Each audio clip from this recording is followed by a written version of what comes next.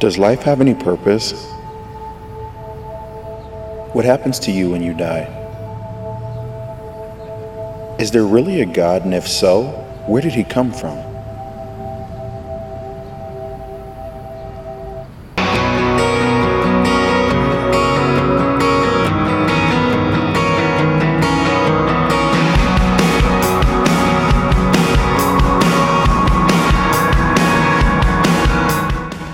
Hey, we're jumping right back into a series called Religious IQ.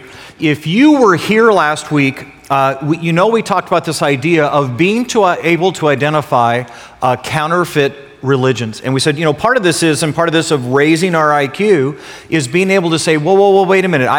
It's real clear you just got off track. It's real clear that what you just said isn't verifiable and it's not true. And being able to recognize a counterfeit when it's presented. And we said in many ways it's a little bit like what we do with dollar bills, and that our government has tried to help you and I be able to identify when a bill is counterfeit. So we talked about the fact that there's kind of a reflective ink on the front of our bills. That's because it's really, really hard for a Xerox to capture that reflective ink. And we talked about the fact there's a watermark on here that actually is the portrait of the president who's supposed to be on the bill. And if so, all of a sudden you have a 20 and you see Lincoln in the watermark, hey, that's counterfeit. And then there's actually a thread that goes through that actually tells you, hey, this is a $20 bill. And so if you get 100 and it says 20 on you immediately know that it's a counterfeit. And here's the interesting thing. All that needs to happen is for one of those things. The moment you identify one of those things missing or wrong, you know immediately, I'm dealing with a counterfeit.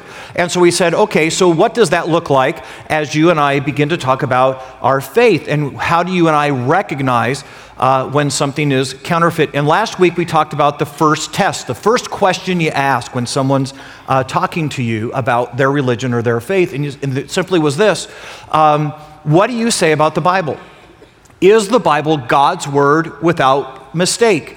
And if their answer is, well, it's really a good book.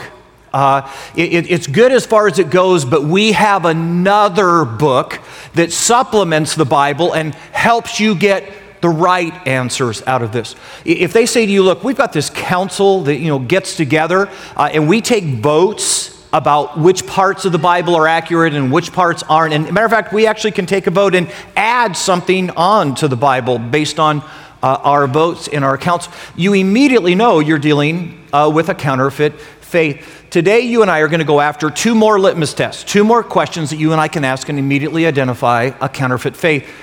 I know some of you are probably going, oh, dude, I was so hoping we'd already be diving. I was hoping we'd go after Mormonism today, or we'd go after atheists, and have those discussions today. And guys, I'm just going to tell you that last week and what we're doing this week, next week we're going to get in. Next week we got J.P. Moreland here, who is probably one of the world's most renowned Christian apologists. He's going to help walk us through atheism. You are not going to want to miss next week. But I'm telling you that what you and I did last week and what we're about to do today is absolutely essential in raising our religious IQ, in helping us to be able to identify counterfeits as they come to us. It's getting you and I prepared, because here's the deal. I guarantee you there's going to be a moment when someone's going to come knocking on your door. And they're going to say, hey, we've got this new thing and we've got this other Bible for you. And you're going to want to know what we've already said when that moment comes. You're going to immediately be able to identify. You're going to have a moment when your neighbor is going to walk over and say, hey, look, there's this guy at work and he's inviting me to his church. And you're going to want to know what to ask in that moment so that you can either tell your friend, oh, wow, you found a great group, dig in. Or that you would come and go, run away. Run away. That is an absolutely counterfeit faith that's trying to entice you right now. You and I need the prep work so that we know what's coming. A couple years ago, I skydived. And before they would let me go up in the plane, they made me watch this 45-minute video. They were doing stuff like, you need to arch your back a certain way so that you fall more slowly. And they were talking about where to position your hands so you didn't go into a violent spin. And a few times during the video, they happened to mention that you could die doing this. I was so frustrated watching the video, right up until the moment I leaped out of the plane. And then I was deeply, deeply thankful for the training. I'm just going to tell you guys, as you and I go to navigate this in real life, these two messages that we've had on the front side may be the most crucial in the conversation. Okay, so we're going to go after two more tests, two more questions you ask the moment somebody comes up and says, hey, I've got this new flavor. I've got this religion I want you to check out. And the second test number 2, first one was, what do you say about the Bible? Test number 2 is simply this: who is Jesus? In your system of belief, in your understanding, who is Jesus? Because one of the identifying marks of a counterfeit faith is this, that their Jesus is going to be different than the biblical Jesus. Their Jesus is going to be someone else. You ever had a moment when you were talking to a friend and they said, hey, I need to get my car fixed. And you said, well, I know this guy. His name is Tom, and he lives in Tempe, and he would be great to fix your car. Good guy, good prices. And your friend says, well, I know Tom. Yeah, Tom from Tempe, right? Yeah. I didn't know he was a mechanic. I thought he was a hairdresser. Well, no. Tom's been fixing cars for 25 years. And your friend says, well, Tom's like 26. When did he start fixing cars? And you go, well, no. Tom's like 45, and he's been fixing cars. And as a matter of fact, he used to be a halfback for Arkansas. And your friend says, wait a minute, Tom the hairdresser, he's like 5'4", 98 pounds. All of a sudden you start to realize, we're talking about two different Toms. One of the things you've got to figure out when you're talking to someone is, which Jesus are you talking about? Are we talking about the same Jesus? Because one of the identifying marks of a counterfeit faith is that Jesus will not be the biblical Jesus. Jesus instead will be a prophet. And they'll say, look, here's the deal. Jesus taught us some really good things. He came with some information we needed, but now we've got an additional prophet who added on to what Jesus already taught. So Jesus got us part of the way there with the truth, but now our prophet is adding to and amplifying what Jesus already taught. Or they'll say to you, Jesus was actually a really good man. He kind of served as that good example, that great example of how you and I should live our lives. And so he was just like probably the best man who ever lived and set an example for you and I on how we should live. Or they'll say this: Jesus was a good teacher. He just didn't have all the information yet, but he was a really, really good teacher. So take what he says, just add in what we say. Now here's the deal. When you're talking about a Jesus who is a good teacher or a good prophet or a really, really good man, you are talking about a different Jesus than what is in Scripture. This is not the same Jesus. And a matter of fact, if you examine the Bible at all, if you take any interest in studying Scripture, you would realize that Jesus cannot possibly be a good teacher. He cannot possibly simply be a prophet. He cannot possibly be a good man. Here's why. What Jesus says about himself is so absolutely outrageous. I mean, what Jesus claims about himself is so far out there that it absolutely precludes him being just a prophet or just a teacher or just a good man. Matter of fact, there's really only 3 categories that you can put Jesus in because of what he claimed about himself. Category number 1 is you can say, all right, look, Jesus is just a liar. He knew what he was telling us about himself wasn't true. He's a charlatan selling snake oil. See, he's coming to us and saying, look, you got cancer, I got a cure for cancer, $5,000. And whatever he's doing, he knows he's lying. He's just willing to deceive, and he just wants a following. He wants the popularity. So Jesus could potentially be a liar. The second category that you could put Jesus in is that he's an absolute raving lunatic. That he actually believes this stuff about himself, but he's delusional. He needs a special care facility. Okay? And that just like anyone you would see ranting or raving on the street, I mean, I'm telling you, if Jesus believes this stuff about himself and it's not true, then he needs some special maintenance. So Jesus can either be a liar who's intentionally deceiving, or he could actually believe this stuff, but he's just a lunatic and delusional. Or, third category, he's telling the truth. That he is exactly who he says he is, which means he's Lord. See, Jesus is either a liar, he's a lunatic, or he's telling the truth and he's Lord. Because you ready for this? Because the things he claims about himself are so outrageous that those are the only three possible categories for Jesus. So here we go. We're going to get to litmus test number 2. Who is Jesus? And so let's go to a passage in which Jesus is explaining to the disciples who he is, where he's clearly making his self-claims. So grab your Bibles, go with me to John chapter 14. And I'm just going to tell you today, we're going to spend a lot of time in Scripture, so get your fingers ready, get your phone out with your Bible app. But you're going to want to take a look and make sure that I'm being accurate about what we're saying, that this is truly what Scripture says. And guys, I'm just going to say out loud to you today, you may hear some things and you go, wow, that's not what my mom told me. And before you write your text, check it out. Just go back to Scripture and take a look and see if this is really what the Bible says about this. And if at the end of that, you go, wow, I just heard some things today I never knew to be true, but the Bible backs them up, then you and I are going to readjust our thinking. But if you go to the Bible and you say, Lynn, I think you overstated it, I think you went too far in the conversation, and I've got verses to back it up, then by all means, put the verses in the email, send the email, we'll talk. Okay? So here we go. It's John chapter 14. This is Jesus giving a final exam to the disciples. He's saying to them, look, here's the deal. I'm getting ready to die. I'm going to go to a cross in just a short while. I'm going to end up in heaven. You get to carry on. And before I leave, we just got to make sure you understand what I was saying, what I was teaching, and who I am. So this is the open book test at the end of the semester. This is Jesus making sure that his disciples aren't confused about who he is. It's John chapter 14. We'll start in verse 1. Here's what it says. Jesus says, do not let your hearts be troubled. Trust in God, trust also in me. In my Father's house are many rooms. If it were not so, I would have told you.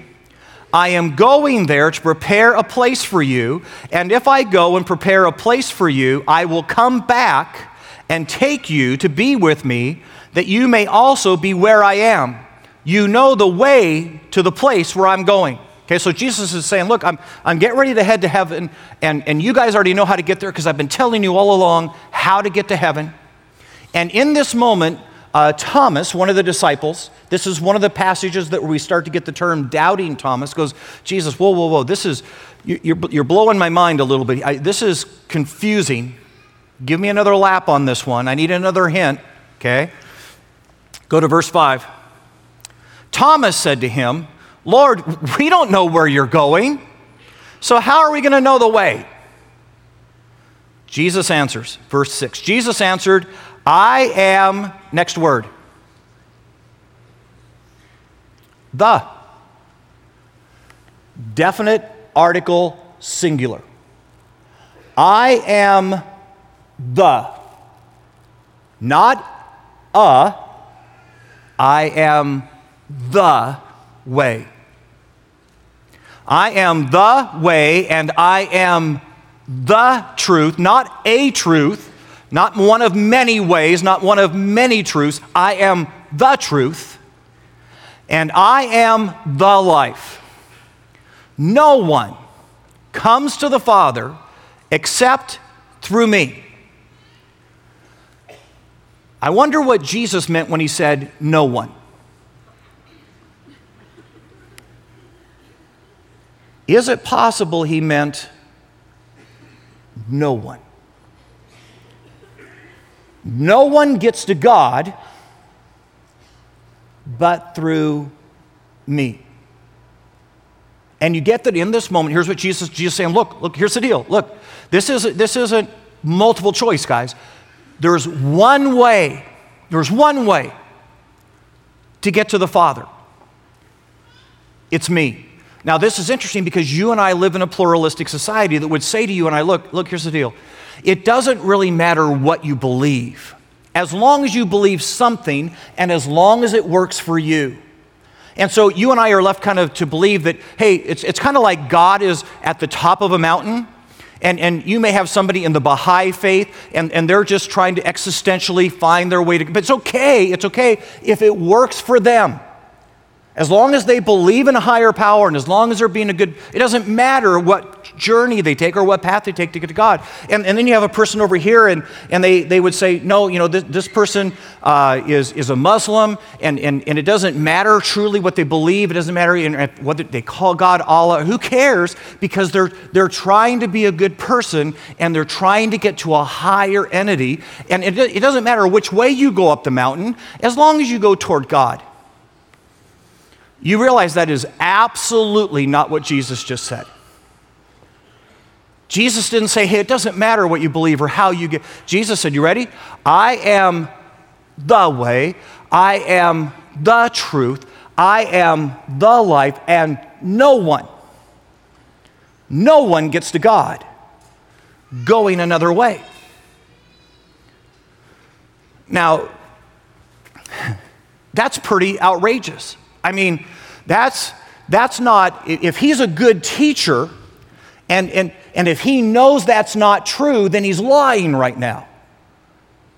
If he's just a man and thinks that he's the only way to God, is he delusional? Or is he Lord and he just told us the truth? See, I get that some of us go, well, Lynn, maybe we overemphasize that. Maybe that's not all really what Jesus meant. Maybe we interpreted that wrong. Okay, so grab your Bibles. Go with me. I told you we're going to look at a lot of scripture today. Go with me to John chapter 3. So we're just going to go a little bit left in our Bible. John chapter 3. This is probably the most famous verse in all the Bible. John chapter 3, verse 16, for God so loved the world, he gave his only begotten Son, that whosoever believes in him should not perish, but have everlasting life. You know what we neglect to do really often? Is read the verses in front of it and the verses after it. So let's just do that today. Here it is. It's John chapter 3. We'll start in verse 15 together. Here's what it says. That everyone who believes in him may have eternal life. For God so loved the world that he gave his one and only Son, that whosoever believes in him, not existentialism, not some angel that came and visited, whoever believes in him shall not perish but have eternal life. For God did not send his Son into the world to condemn the world, but to save the world through him. Whoever believes in him is not condemned, but whoever does not believe stands condemned already. So here's the deal. Look, if you don't believe, you're already in trouble. If I don't believe what? He who stands condemned already because he has not believed in the name of God's one and only Son. And you understand that what Jesus is saying about himself is, I am, you ready? I am the way for people to ever know and have a relationship with God. There is not other alternative. I am the way. Definite article, singular. And again, just in case you're not sure that this is really what the Bible intended to say, turn one more time. Go with me to Galatians chapter 1, which is going to be just to the right in your Bible. Galatians chapter 1. If you already closed your Bible, go to the back and start working to the left. It's Galatians chapter 1, starting in verse 8. Here's what it says. You ready? But even if a disciple even if one of the original 12 that followed Jesus came to you and began to teach something different, they began to say, look, I was wrong and this is what it should have been. Even if a disciple came to you, or an angel from heaven. So even if you see some heavenly being and they came and said, look, we've made a mistake here and there's a different way to go to heaven, and Jesus didn't really mean what he said and appeared, he says, it doesn't matter. But even if we or an angel from heaven should preach a gospel other than the one preached to you, what is the gospel? It's simply good news. The Greek word there for gospel is good news. And the good news is this: God sent his Son to be our Savior and die on the cross for our sins. That's the gospel. And he's saying, look, if anybody tells you anything different than that, if they try to tell you any other way, here's what it says. If anyone comes and preaches a gospel other than the one that has been preached to you, let him be eternally condemned. As we have already said, so now I say again, if anybody is preaching to you a gospel other than that which you've accepted, let him be eternally condemned. I know some of us are going, wow, that just seems harsh, Lynn. I mean, what you're telling me then is that anyone who tells us any other way to get to God other than Jesus is wrong. Yeah. You say, man, that just seems so judgmental.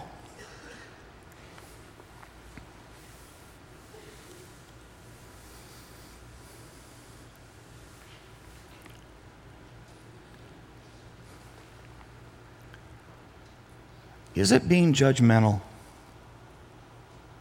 if I tell someone the truth? I mean, if I know that I know something that they need to know, and that if I don't tell them, they're going to live a lifetime of heartache and disappointment because they're mistaken about what they believe and what they're... If I know the truth and I tell them the truth so that they can avoid calamity in their life, is that judgmental? Or is that the most loving thing I could possibly do? Let me give you this example. I want you to imagine for a moment that you're a parent of a 16-year-old girl, and she begins to date the guy. You know which guy I'm talking about. The guy that your entire life you have prayed to God and said, God, please don't ever let my daughter date him. And she's dating him. And let's say he introduces your daughter to drugs. And now she's hooked. And the things that he is encouraging her to do in order to finance their habit. And your heart's sick. And you go to your daughter and you say, look, here's the deal. You realize your life, ever since you met with him, ever since you attached your life to him, has been nothing but heartache and ruin. That your life is literally spiraling downhill at a cataclysmic rate. And then she says to you, but I love him. Which is code for, I get to do something really stupid. And you say to her, look, here's the deal.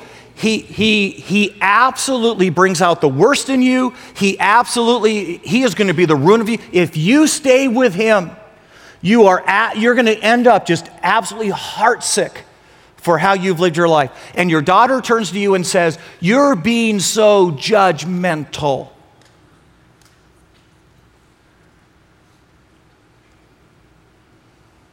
Is that really judgmental?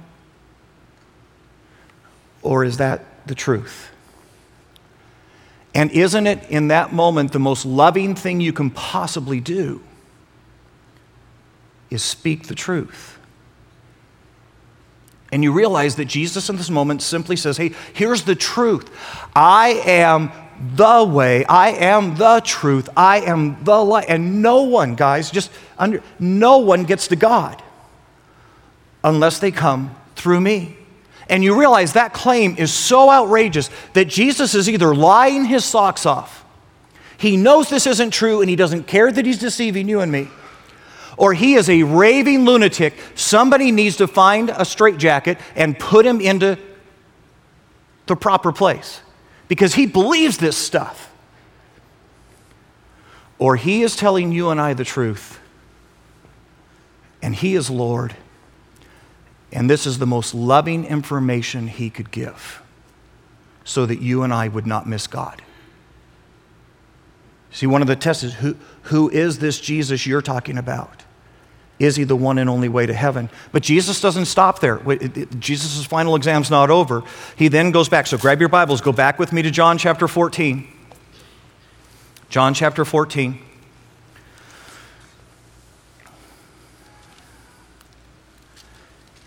Jesus says to him, let's go to verse 6 again together.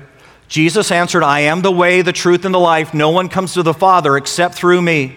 If you really know me, you would know my Father as well. From now on, you do know him and have seen him. And Philip says to him, Lord, look, show us the Father, and that would be enough. Now get the moment. Jesus has just made this very clear statement. I am the only way to get to God. And Philip's going, Jesus, look, that's hard to get my head around. I mean, So here's the deal, Jesus. If you would just show us God the Father, I mean, if he could show up here, do a couple magic tricks, that'd be good. And then I could get my head around this. I would believe this if God the Father would show up and tell us this was all true. Okay? Because this sounds a little crazy, Jesus. Philip said, Lord, show us the Father, and that would be enough for us. And here's Jesus' answer. Get this. Jesus answered, don't you know me? Philip, even after I've been among you such a long time, anyone who has seen me has seen the Father. How can you say, show us the Father? Don't you believe that I am in the Father and that the Father is in me? And Jesus says, look, Thomas, if you've seen me, you've seen God the Father. And guys, get this. This isn't just Jesus saying, hey, God's kind of influential in my life and he's kind of, in me, living out through him. You and I have got the Holy Spirit in us. But how whacked would it be if I stood up here and said, look, if you've seen me, dude, you've seen God. You'd be buying me the white coat, right? And you get that that's what Jesus is saying. Look, if you've seen me, you've seen God. And again, let's grab one more passage just to be sure we're not misunderstanding what Jesus is saying. Go to the left. Go with me to John chapter 10. John chapter 10,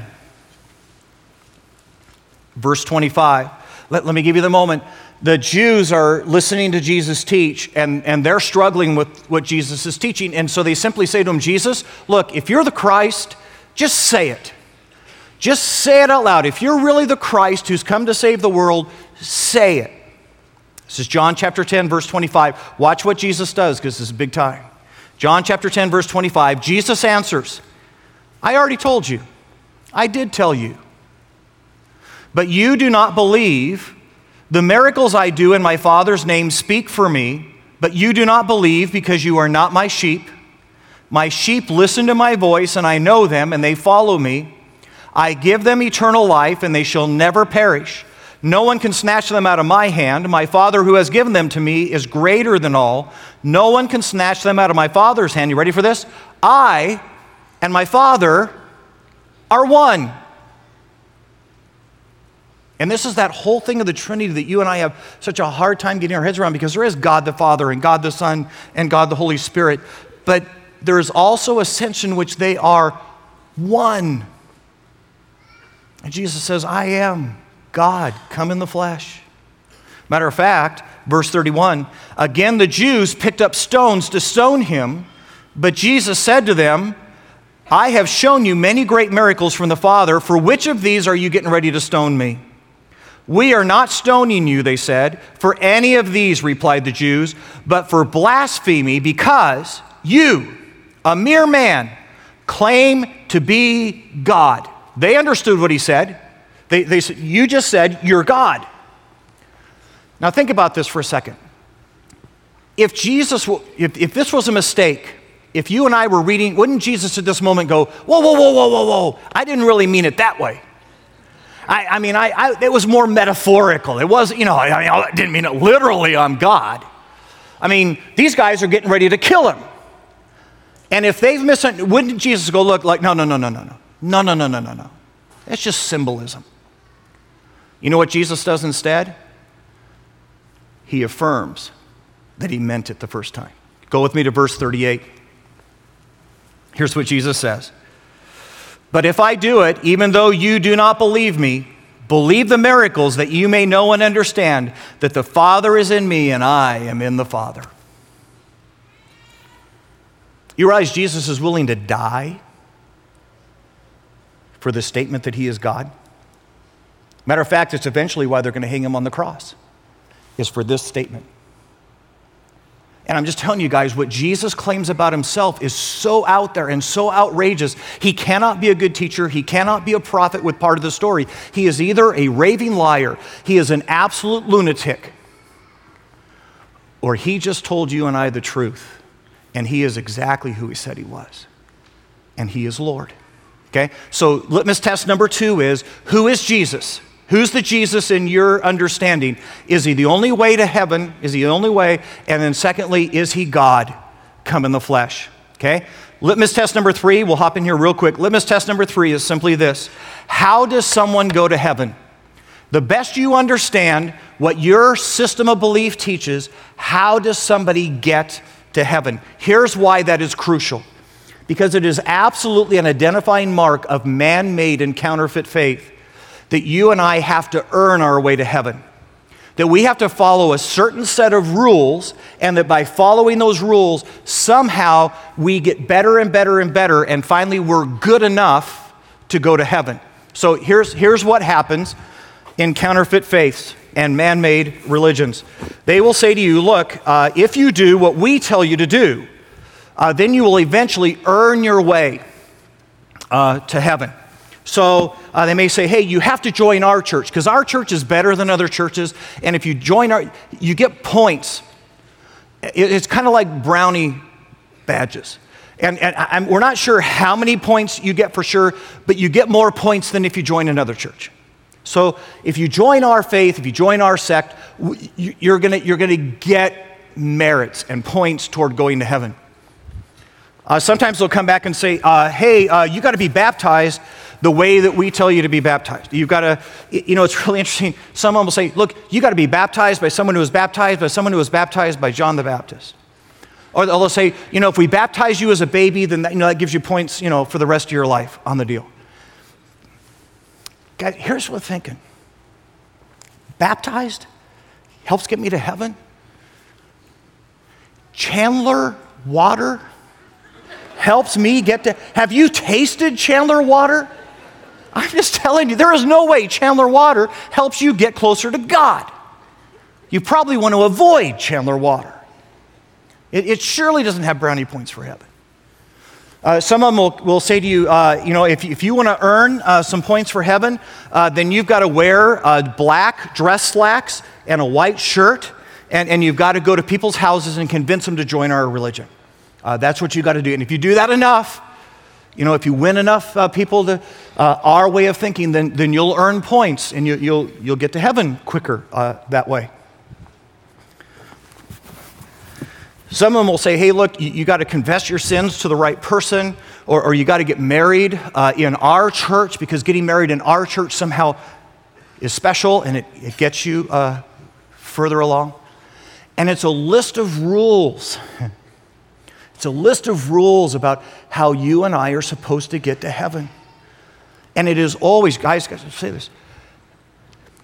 When men make up religion, they make up rules. And you realize that this is absolutely counter everything that Jesus teaches. Matter of fact, here's what Jesus teaches.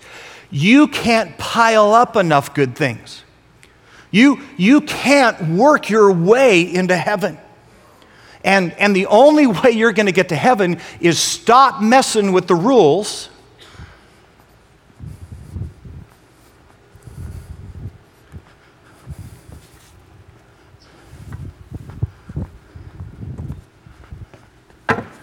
and figure out that you need a Savior.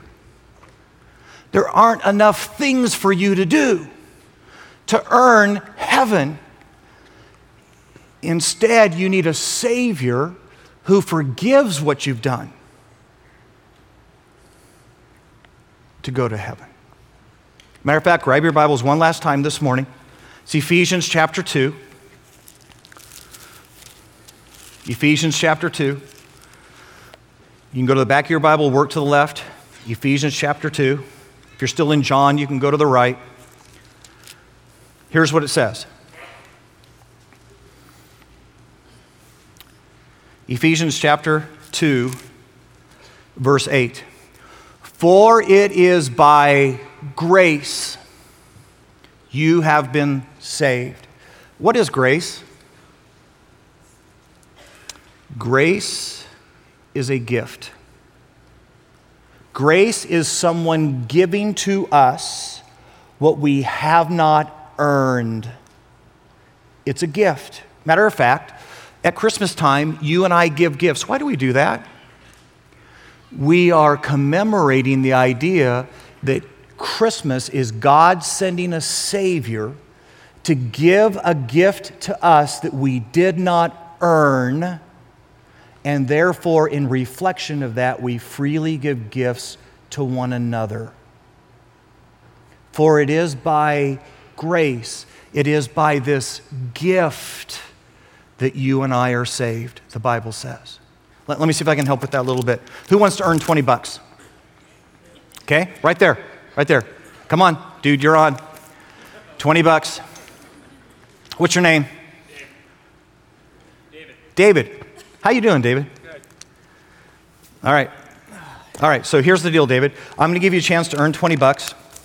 I've got some flower beds at my house, and I've got some weeds in the flower beds. And if you would pull those weeds for me, I'm more than willing to pay you 20 bucks. All right, so there you go. Okay. Now, what I should probably tell you, as you get ready to do that, I've got 6 flower beds, and they are full of weeds. Okay. You still in for the 20 bucks? Yeah. Okay. So here's what I tell you. David's being a gracious guy for me right now, but here's what I know, okay? About the time he gets to the 3rd flower bed, he's going to start resenting me. You know why? Because he's going to look at what he had to do to get the 20 bucks, and he's going to go, dude, I am so underpaid right now. This is not worth it. Ready? I am earning way, way more than this. I'm just not getting paid what I'm worth. Okay? When you earn something, it's a wage. Okay, so I'm going to change the deal. You don't have to clean any flower beds. You don't have to pull any weeds. I'm going to give you 20 bucks. Okay. All right, there you go. Thanks. All right, man. Okay? And in that moment, you ready? And in that moment, it is a gift because he has done nothing for me, and he's not planning on it either. Okay? And in that moment, it's a gift. What did Scripture just say? You did not earn this. You didn't get baptized enough. You did not go to church enough. You didn't anything enough. This was a gift. And the moment you get to a counterfeit religion that says, follow our rules and you get to earn heaven, you immediately know it is man-made and not God-made. Because this is not about religiousness. It's about discovering a relationship with God. And you don't earn relationship, it's given. Matter of fact, if you go back to the passage, Ephesians chapter 2, verses 8 and 9, it says, for it is by grace, it's by this gift, you have been saved through faith, not from working, from believing, through faith. And this is not of yourselves, it is a gift of God, not by works, so that no one can boast. Guys, if you and I were working our way to heaven, you know what we'd eventually say? Dude, I so deserve this. I worked my tail off for heaven. Truth is, I didn't need no Jesus. I'm my own Jesus because I earned my way to heaven. And the identifying mark of a man-made religion is a de-emphasis on the Savior on the cross and an emphasis on, I'm going to earn my way there. So here we go, okay? Ready? Litmus test. These, I'm telling you guys, if you'll remember these, if you'll use these, they'll be invaluable in your life. What do you say about the Bible? Is it true and is it without mistake? Who is this Jesus you're telling me about? Are we talking about the same Jesus? Are we talking about the Jesus that's the only way to God? Are we talking about the Jesus who is God come in the flesh? Test number 3. How does someone, to the best of your understanding, get to heaven? Do they work their way there? Do they, by grace, accept a Savior to get there?